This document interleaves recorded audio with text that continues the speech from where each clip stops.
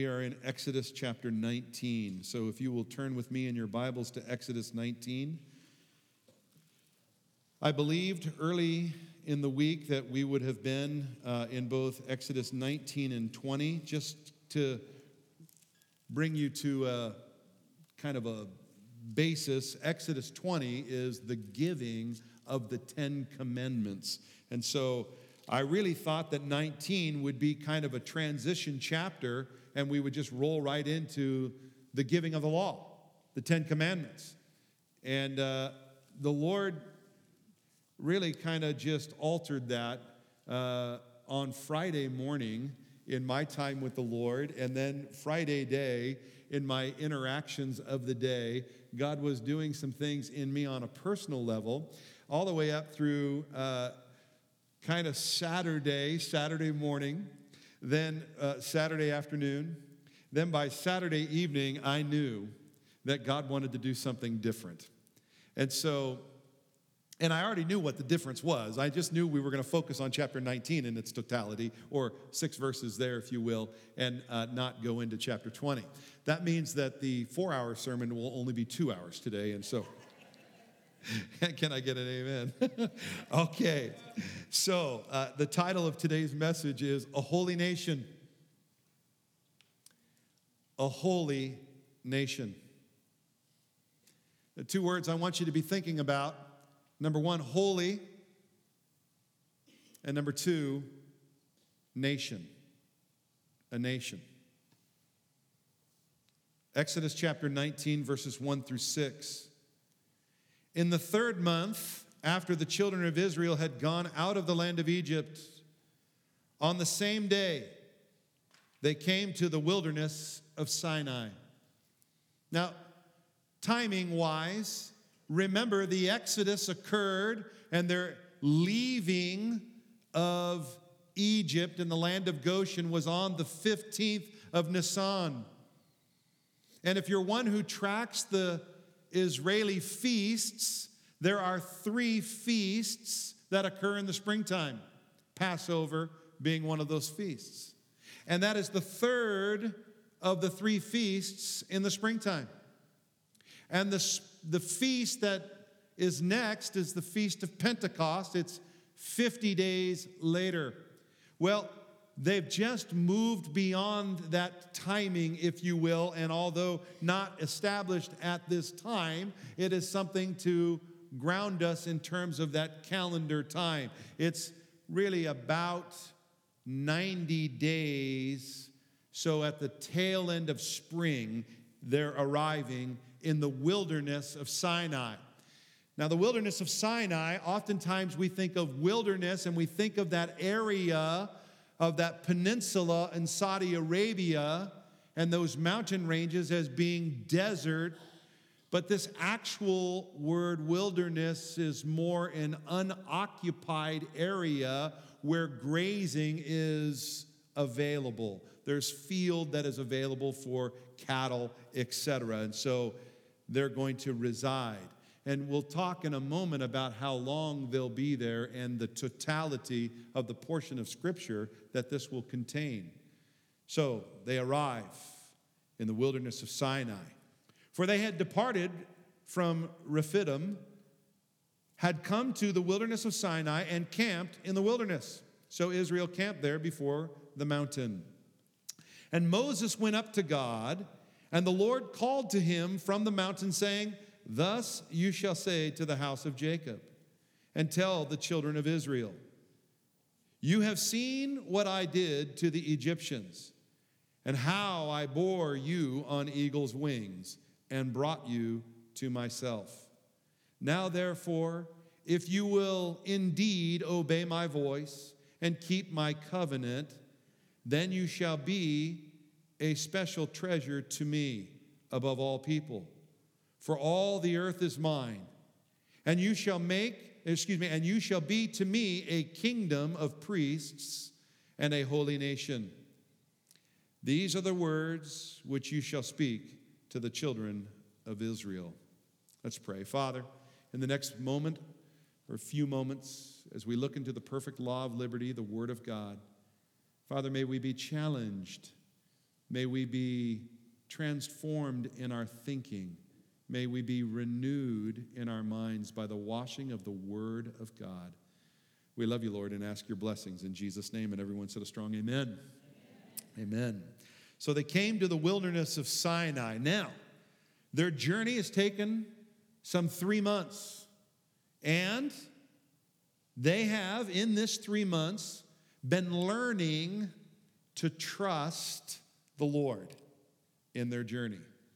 Have you discovered trusting the Lord in your journey since you've believed? I know for me, it's been a long journey of learning to trust the Lord. Lesson after lesson after lesson, then I'll get an aha moment and say, oh, I should have been paying closer attention. And then it's the next lesson again and again and again, and then I have that aha moment. God wants us to have our trust fully in Him. Fully in Him. Now, He's given us abilities, He's given us ingenuity, He's given us creativity, He's given us all these things. But if we operate just there, we're operating out of the natural. And God wants us to operate out of the supernatural. He adds His super to our natural, and something supernatural occurs. God help us to trust. So in their journey of this 3 months, they received His deliverance from the bondage in Egypt. You know the 10 plagues. You know the last plague. You know from there God's deliverance. They received His guidance. He's guided them the entire journey thus far. You know that He led them down, this massive group of people, down into this valley. And the valley of Pi-hahiroth was on one side, and Migdol, the city, was on the other, and the Red Sea right in front of them. It's a no-way-out scenario. Here's a military man, a man raised in Egypt with military aptitude. He knows this is absolute ambush scenario, and yet He takes the children of Israel by the guidance of God right down there. Looking behind them, they see the Egyptians coming, Pharaoh and his armies. Then God says to Moses, stop praying, turn around, pick up your staff, raise your hands, and divide the waters. And God miraculously separates the waters, and the children of Israel cross the Red Sea on dry ground. And the armies of Pharaoh following, God closed the waters again and completely engulfed the army of Egypt, Pharaoh, and all of his chariots and this war machine. God completely annihilated. His word to the children of Israel was, this army you see this day, you will see no more forever. And He was good to His word. God's always good to His word. And so for them, in a no-way-out situation, between that rock and a hard place, God brought victory. Then they received water from the rock and meat to eat, in that God brought the quail in. And so miraculously, God's provisions. And then they received that prayerful victory over the army of Amalek, the Amalekites, and utterly made and brought victory because Moses, Aaron, and Hur sought the Lord on top of the mountain. So now they've arrived. They have 3 months of learning and trusting and seeing the miraculous provision, let alone the pillar of cloud by day and the pillar of fire by night. This is something that has been happening. Well, they've now arrived at the wilderness of Sinai. The wilderness of Sinai, it's at the base of Mount Sinai. And this is now the beginning of what God had already spoken to Moses back in Exodus chapter 3. Up on the screen, Exodus chapter 3 and verse 12, it says, this shall be a sign to you that I have sent you. God speaking to Moses. This shall be a sign. When you have brought the people out of Egypt, you shall serve God on this mountain. This is the culmination. God has brought them and has literally fulfilled what he had spoken to Moses already. And now he is going to begin this time of service. And for you and I, are you ready for this? For the next 52 Sundays, we'll be with the children of Israel at the base of Mount Sinai. You see, for the next 57 chapters of the Old Testament, from this point in Exodus through Leviticus all the way up to Numbers 10, the children of Israel will be at the base of Mount Sinai. A full year's time in 57 chapters. You think that God might have something to say about Israel during that time that would be reflective of you and I? I think that God might want to be saying something even to us today, and we'll see that even further in our text.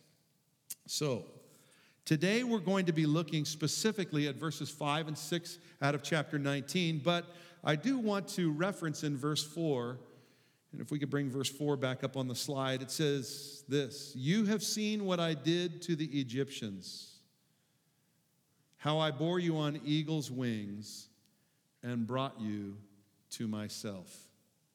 Could I suggest to you this morning that God's redemptive work, God's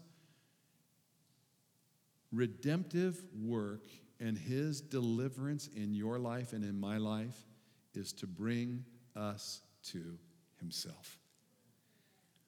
Man, if that doesn't cry out relationship, I'm not sure I know what does. God loves you. God loves me. And God desires relationship with us. Tap your neighbor on the shoulder and say, "Wake up, man, that's good news." Wake up, that's good news. Yeah, man, that's good news. Look, God wants a relationship with you, with me. I know me. I'm not sure I would want a relationship with me. Don't tell Kim. Somehow I've pulled the wool over her eyes. No, it's real. There's not one in this room good. The scripture says, no, not one. And yet, the God of the universe, who's perfect in all his ways, desires a relationship with us. Wow. Relationship. God is about to establish a covenant with Israel. It's a new covenant. It's a new covenant to them. Many have called it the Sinai covenant. It includes the law. It includes sacrificing. It includes obedience. He calls them first to be obedient to his voice and to the covenant. I would say to everyone here, this is certainly a reminder to you and I that God calls us to be obedient to his voice, to the voice of the Lord. He calls us to be obedient even in a covenant sense, in that we are partakers of the new covenant in the shed blood of Jesus Christ. And in that covenant, all of the law and all of the prophets are summed up in two commandments: love God and love people. Love God and love people. He's called us to obey his voice in his covenant as well. So verse 5 of chapter 19 says, "Now therefore, if you will indeed obey my voice and keep my covenant, then you shall be a special treasure to me." A special treasure. That's fascinating to me. God sees Israel as a special treasure.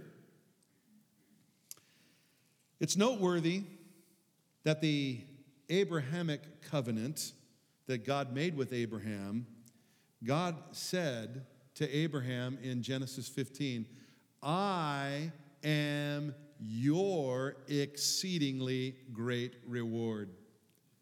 I am your shield. I am your defender. I am your exceedingly great reward." That's what God was saying to man, to Abraham. Look, Abraham, I, God, am your exceedingly great reward.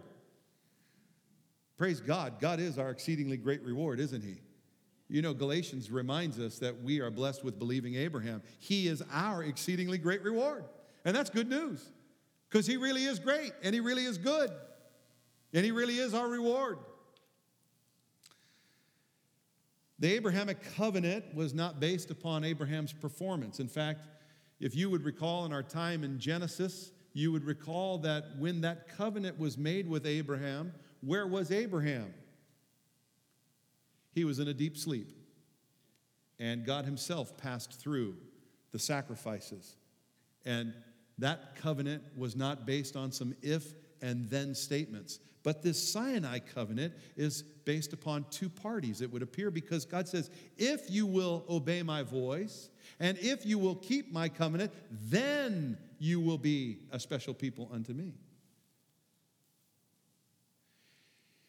It's amazing because God is about to give the law, 10 commandments. And God in his foreknowledge recognizes that man cannot keep the commandments. He's making a covenant with man dependent upon man's behavior. But God recognizing fully that man can't perform the behavior. The law was given to man as a tutor so that man would recognize his need for redemption in order to be in right relationship with God. And so the beauty is, in Exodus chapter 20 and verse 24, God says this, an altar of earth thou shalt make unto me, and you shall sacrifice there on it your burnt offerings and your peace offerings, the sheep and the oxen.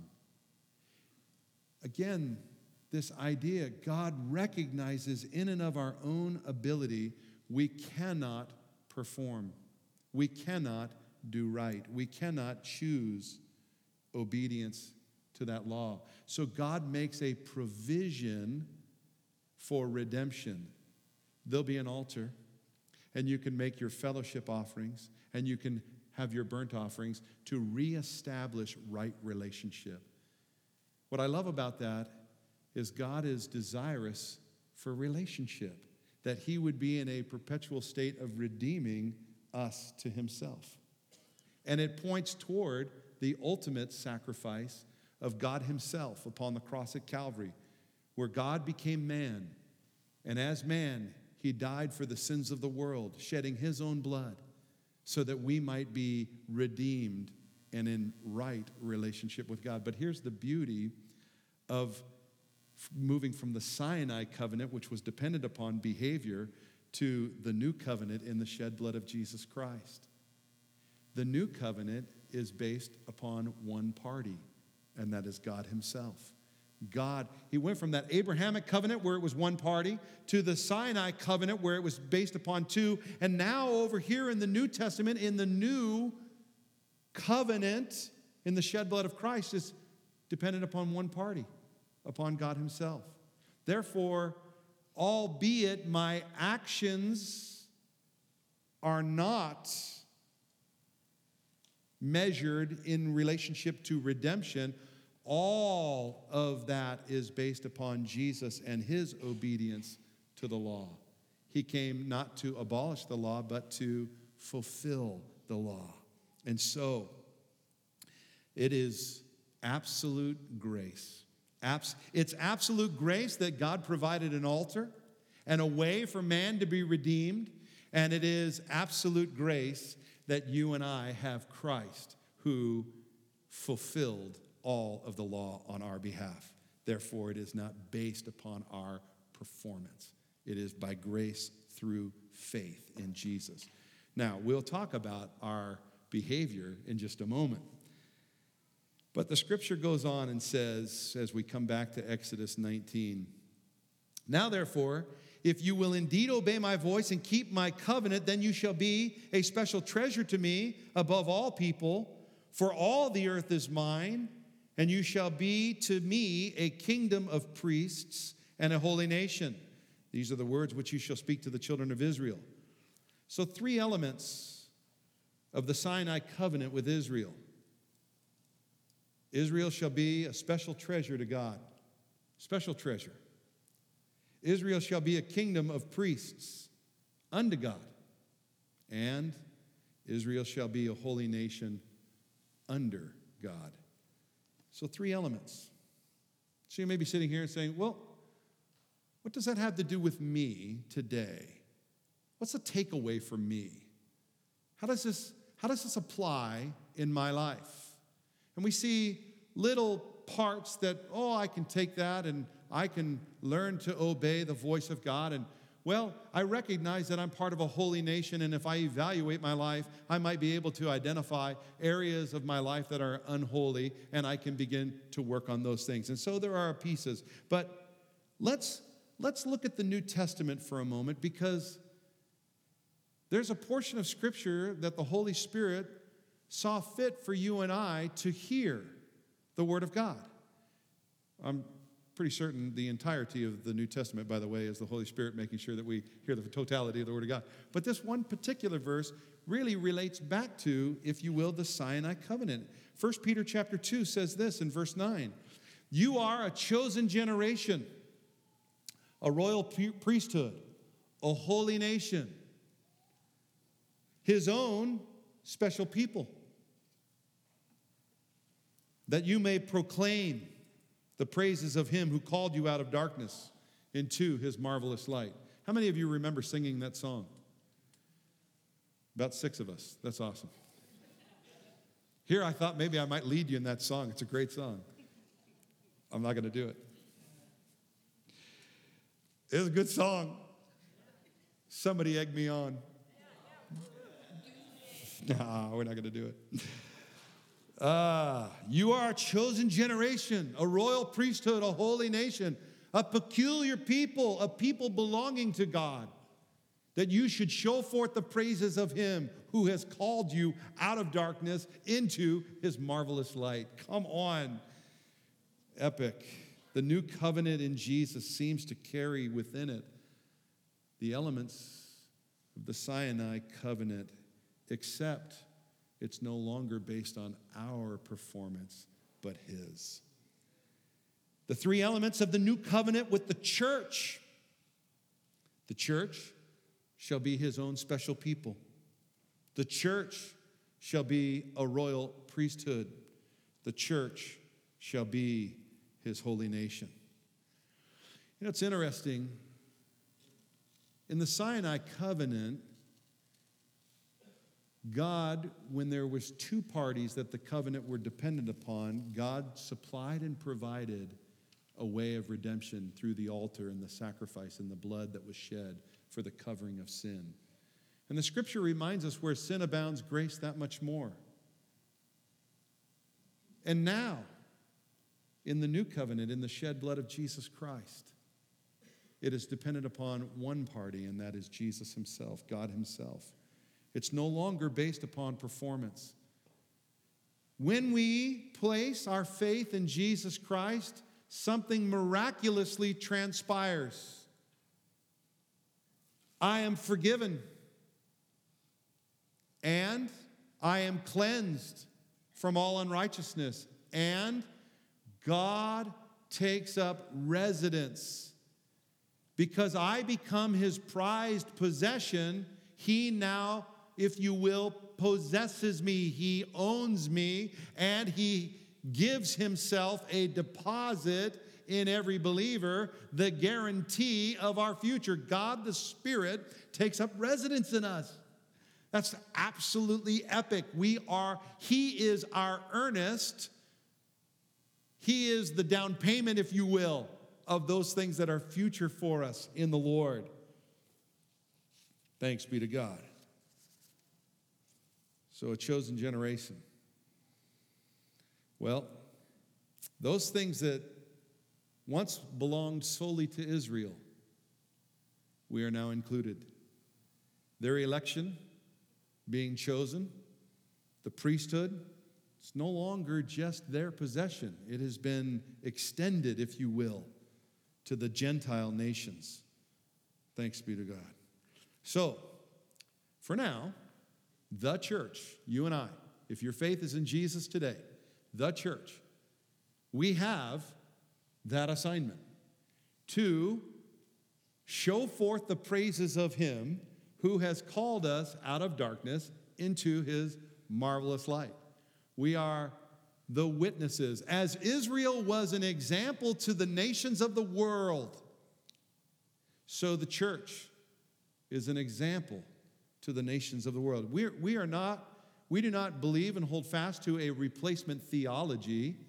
God is not finished with the nation of Israel. God is not finished. And his attention has never waned from Israel. There is just a window of time where the church or the Gentiles are being grafted in. Salvation to all men. And so, during this time, how are we doing sharing and shedding his light, his marvelous light, that he has called us out of darkness? Think about your life. I know I certainly have thought about my life. He's called me out of darkness. How am I doing there? How are you doing there? Just as he delivered the children of Israel out of Egypt, he also said, I will deliver Egypt out of you. That's removing the darkness. How is that process going with you? Where God is removing Egypt out, if you will. Well, let's look at these three elements, if you will, that also apply to the church. He says the church, or you, shall be his own special people. Ephesians 1:8, the Holy Spirit made certain to remind us that we would see the value. We are the glory of his inheritance, the riches of the glory of his inheritance. Remember the Abrahamic covenant in Genesis 15 where he said, I am your exceedingly great reward. In Ephesians chapter 1, he says this, what are the riches of the glory of his inheritance in the saints? He sees you and me as his exceedingly great reward. Come on, that's good news. I don't know about you, but there's like one person on the planet who actually thinks I'm a reward. Kim. I mean, even our children, they're like, well, I don't know, Dad. Okay, maybe Amos. But even he kind of goes after Kim and not me so much. And yet God sees you and me in our frailties and declares we are the riches of his glorious inheritance. Blow my mind. We are his prized possession. We belong to him. He picked you. He chose you. Have you ever found yourself, remember back in grade school and high school when they were picking teams? Boy, I do. I still see it every once in a while on a Sunday night basketball night. It's like, who's the one guy still left standing on the wall? Me. I mean, our soccer team, the Lambs, I took them to the slaughter last night. Our indoor soccer team, they're so gracious. They put me in the goalie box so I can't run around and make trouble. And they thought by putting me in the goalie box, I was going to somehow occupy more space to prevent that little ball from rolling through. Yeah, I've discovered even in this size of a body, there are spaces that a ball can pass through. I didn't even know that was possible. In soccer, you're supposed to, like, when the ball's coming, you're supposed to, like, put a knee down to stop it. Well, I put my knee down with just enough space for the ball to roll right to the gate. How does that even happen? I think the rest of the team was like, yes, how did that happen? I heard the team in the other box declare out loud, well, that was embarrassing. If ever the rapture could have occurred in a timely fashion, it would have been right then. Oh, can someone relieve me of goalie duties? He picked us in spite of us because he loves us. He loves us. Thanks be to God. We are his prized possession. He sealed us with his Holy Spirit as the guarantee in our hearts. Thanks be to God. We have a new life purpose. A new life purpose. The scripture says, in him we live and move and have our being. In him we live and move and have our being. In him we find true purpose. We find true identity. It's a new life purpose. The second element, the church shall be his royal priesthood. You know, the offices of king and priest in the Old Testament were separate offices. And yet he says now you are a royal priesthood. The two offices have become one. We're kids of the king. We're royal kids. Look at your neighbor and say, you're royalty, man. You're royalty. Yeah. Hey, that's good news. Listen, we bear his name. We're clothed in his garments. We're clothed in the righteousness of Christ. Revelation chapter 1, John, the apostle, reminds us as the Spirit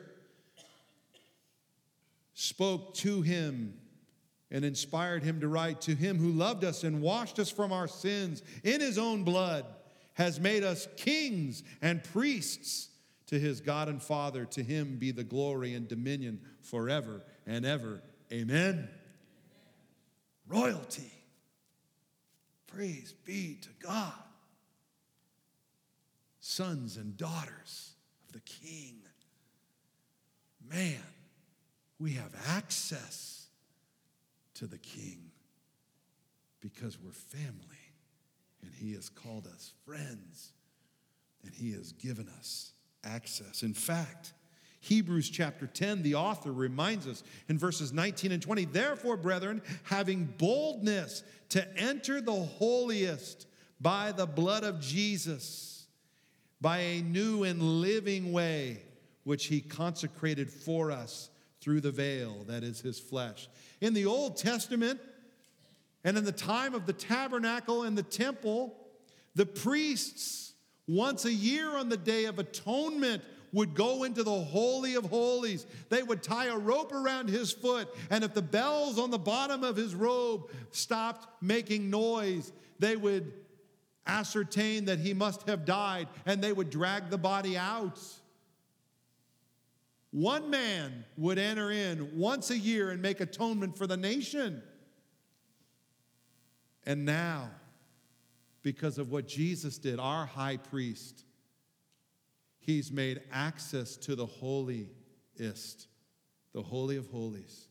We can enter in through him every single moment of every single day. Access. Access. The veil, his flesh, broken so that we can have fellowship with God. Come on. Praise the Lord. The third element, church shall be a holy nation, his holy nation. Just as God intended Israel to be a holy nation and people set apart for the rest of the world, you and I, We are his possession, set apart, sanctified for the purposes of God. The purposes of God. Holy. So, a new nation means a new government. How are you doing with that new government stuff? Is it easy to submit to the government of God? I know we got about 5 minutes. I'm going to tell you a little story. Because I've been part of the new government for 33 years. And I've not discovered that it's easy in submitting. So last night at the soccer game, the team that was playing before us, there was a guy who 2 weeks ago knocked Kenzie down. And that happens from time to time in soccer games when people knock other people down. But when a man knocks a woman down, there should be some level of decorum. And this fella did not show any decorum. So I proceeded to move out of the goalie box. And I can tell you at that moment, I was not being governed by the new kingdom. Pretty sure I was being governed by the old kingdom. And the old king was me. And the old king way only brings destruction. You know, have you ever gone out on your own and you realize, like, by the second stride that God's not in this?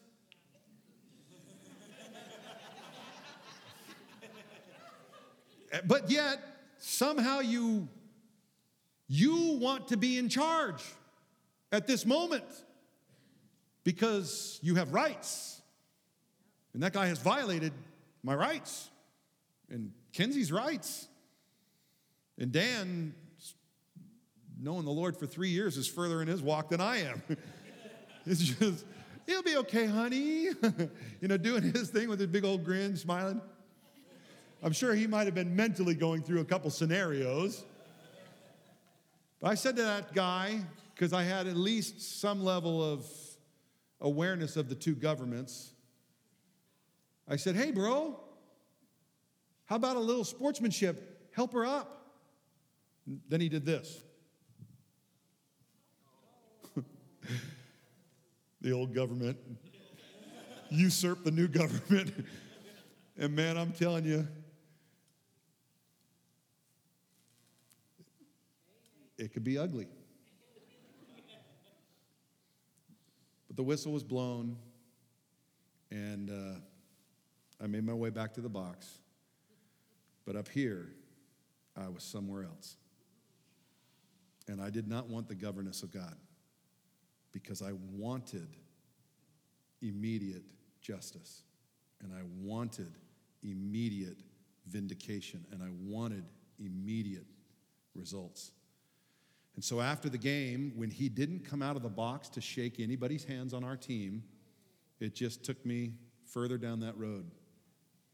So I went over to him in the box. I put my arm across, and I stuck my hand out to shake his hand. And when he stuck his hand out to shake, he caught eyes with me, and I held onto his hand. And I had a few words with him. I said, bro, you're never too young to act like a gentleman. This is just a sport. You knock a girl down, you help her up. Then the language and everything else started happening. I realized even my statements were in the flesh. I wanted to win somehow. So I wrestled with it for the last 2 weeks thinking, man, if I see that guy again, I don't know what's going to happen. And we get to the game last night, and their game is the game before our game. And I didn't even realize it. And then someone said to me, oh, this is the same team that guy knocked Kenzie down. I want you to know, as soon as I heard those words, I went into laser focus to try and find that cat. I mean, I put it on hyper zoom, and I'm like, where is that dude? And I'm looking. I don't even have my glasses on, but man, I had perfect vision last night. And I found that dude. And do you know that the moment I focused on him was the moment he had an encounter with a person on the other team that was out on the field with them? and he knocked that cat down. He got blue carded, kicked out of the game, sent back to the box, and then smugly opened up his bottle, started drinking. And I thought, oh. So I turned my laser focus on him, and I thought, if only I was Superman right now. He'd be drinking boiling water, because my laser vision would have been smoking that at 212. Is the old government in me. And it sounds humorous now, but the Lord was doing something in me about his government and my usurping his authority in my life. And so I stared at him just hoping he would look at me, and he didn't. And then he turned around and he said to the guy who was still down on the field after about 3 minutes, he said, hey, bro, if you're injured, why don't you just get up and get off the field? I'm like, did he really just say that out loud? Dear Jesus, restrain me. Game ends. I walk past their box, and I'm leaning against the wall. I'm lasered in on him. He didn't go out of the box to shake anybody's hand. Good old Dan, Smiley, walks by me and says, hey, Pastor, how you doing? I said, I'm a train wreck.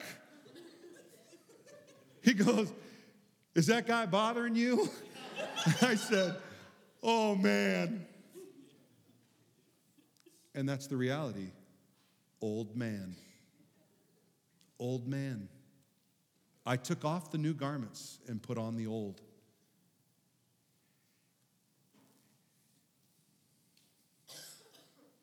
How's the government of the kingdom of God, a holy nation, working in you? I got home. I think I told my wife, didn't I tell you the story? I'm still seething. I'm like, I'm probably going to see that guy at the gas station. And things inside of me were going, yes. And I suppose we laugh a little bit because maybe you identify with what I'm talking about. Taking the reins. It doesn't work. It doesn't work. What feels good in the immediate is the gratification of the flesh. And there's no room for the flesh in the kingdom of God. Flesh and blood will not inherit the kingdom of God, 1 Corinthians 15 tells us. Will not. There's no room for the flesh. I woke up this morning, and I get up early most mornings, and I'm up early this morning. Actually, it was 2:17 in the morning, and I'm awake, and I'm looking at the clock thinking, are you serious? That's early. And I'm wrestling with what's going on the inside of me. I'm just being transparent, gang, because it's real. It's real.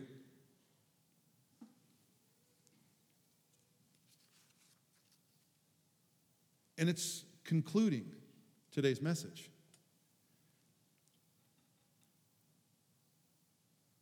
Because it is true, as believers in Christ, we have a new life purpose. We're a chosen generation. You've been chosen. We have a new access to God. We're a royal priesthood. We have a new government. We are a holy nation. We have a new owner. We are his own special people. And that's supposed to affect the way we live. To the measure which I will obey his voice and his covenant. Love God. Love people. And the Lord spoke to me, and he said, I don't know how God speaks to you. I just know how he speaks to me. And he said to me this morning, very early in the morning, he said, you represent me, not you anymore. It's my government, not yours.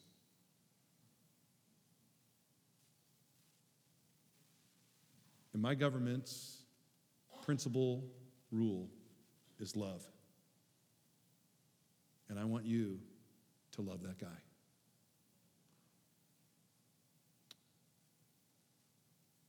said,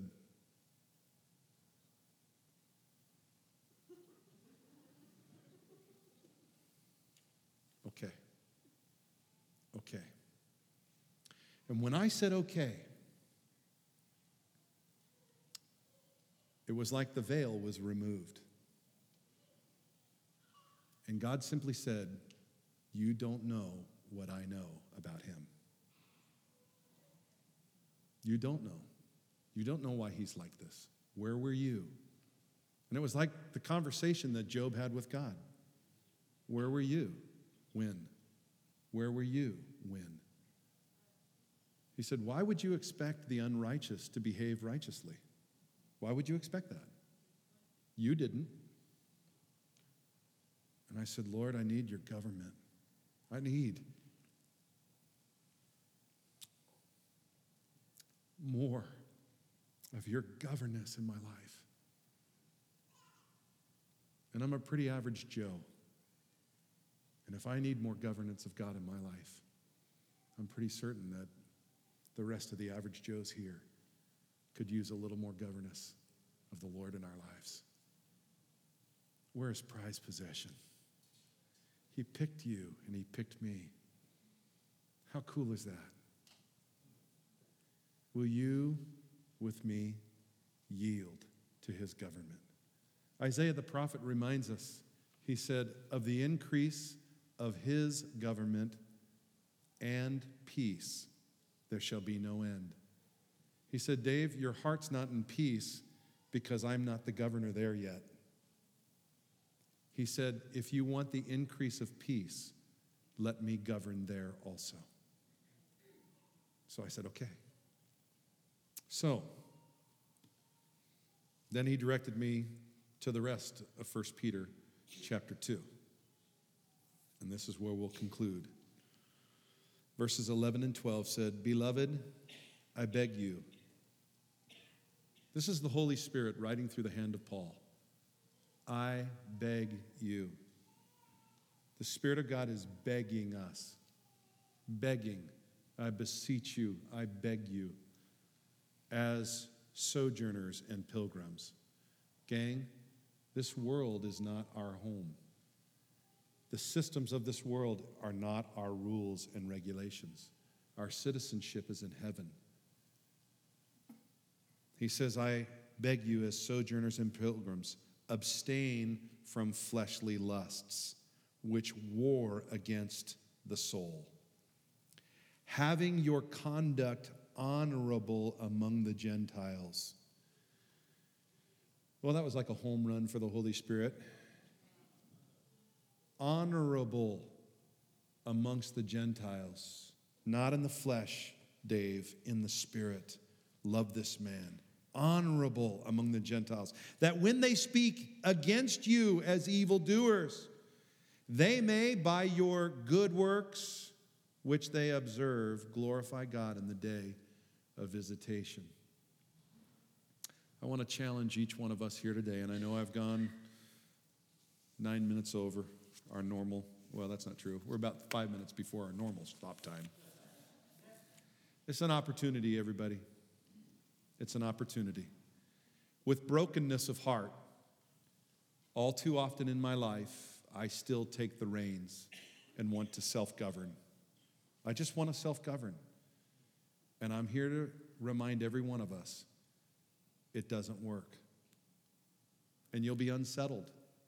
If you try and hold the reins, you also will be unsettled because we're not fit to rule ourselves. There's not a fitness. God, the Spirit who dwells in us, He's fit to hold the reins. He'll guide us, He'll direct us, He'll enable us. But the moment we take the reins back, We're on a pathway to destruction. Remember Abraham, he had a son named Ishmael, some 13 or 14 years before the son of promise, Isaac. When God called Abraham to the mountain, he said, "Take thy son, thy only son, Isaac." Abraham had cried out to the Lord, "Oh, that you would only bless Ishmael." Ishmael was the work of the flesh, and God did not acknowledge the work of the flesh. And God will not acknowledge the work of the flesh in your life and mine. There's no place. Everybody, is that resonating with you? Will you stand with me this morning? We're going to ask the Lord to help us. If you're a candidate, and I know you are, but we're going to go through the exercise anyway. If you're a candidate for an increase of the government of God in your life, will you raise your hand? That's a great altar call. Thanks be to God, because He wants to invade our lives in the right sense of that and help us to be more closely in fellowship with Him so that He can more bless our lives. Pray with me this morning.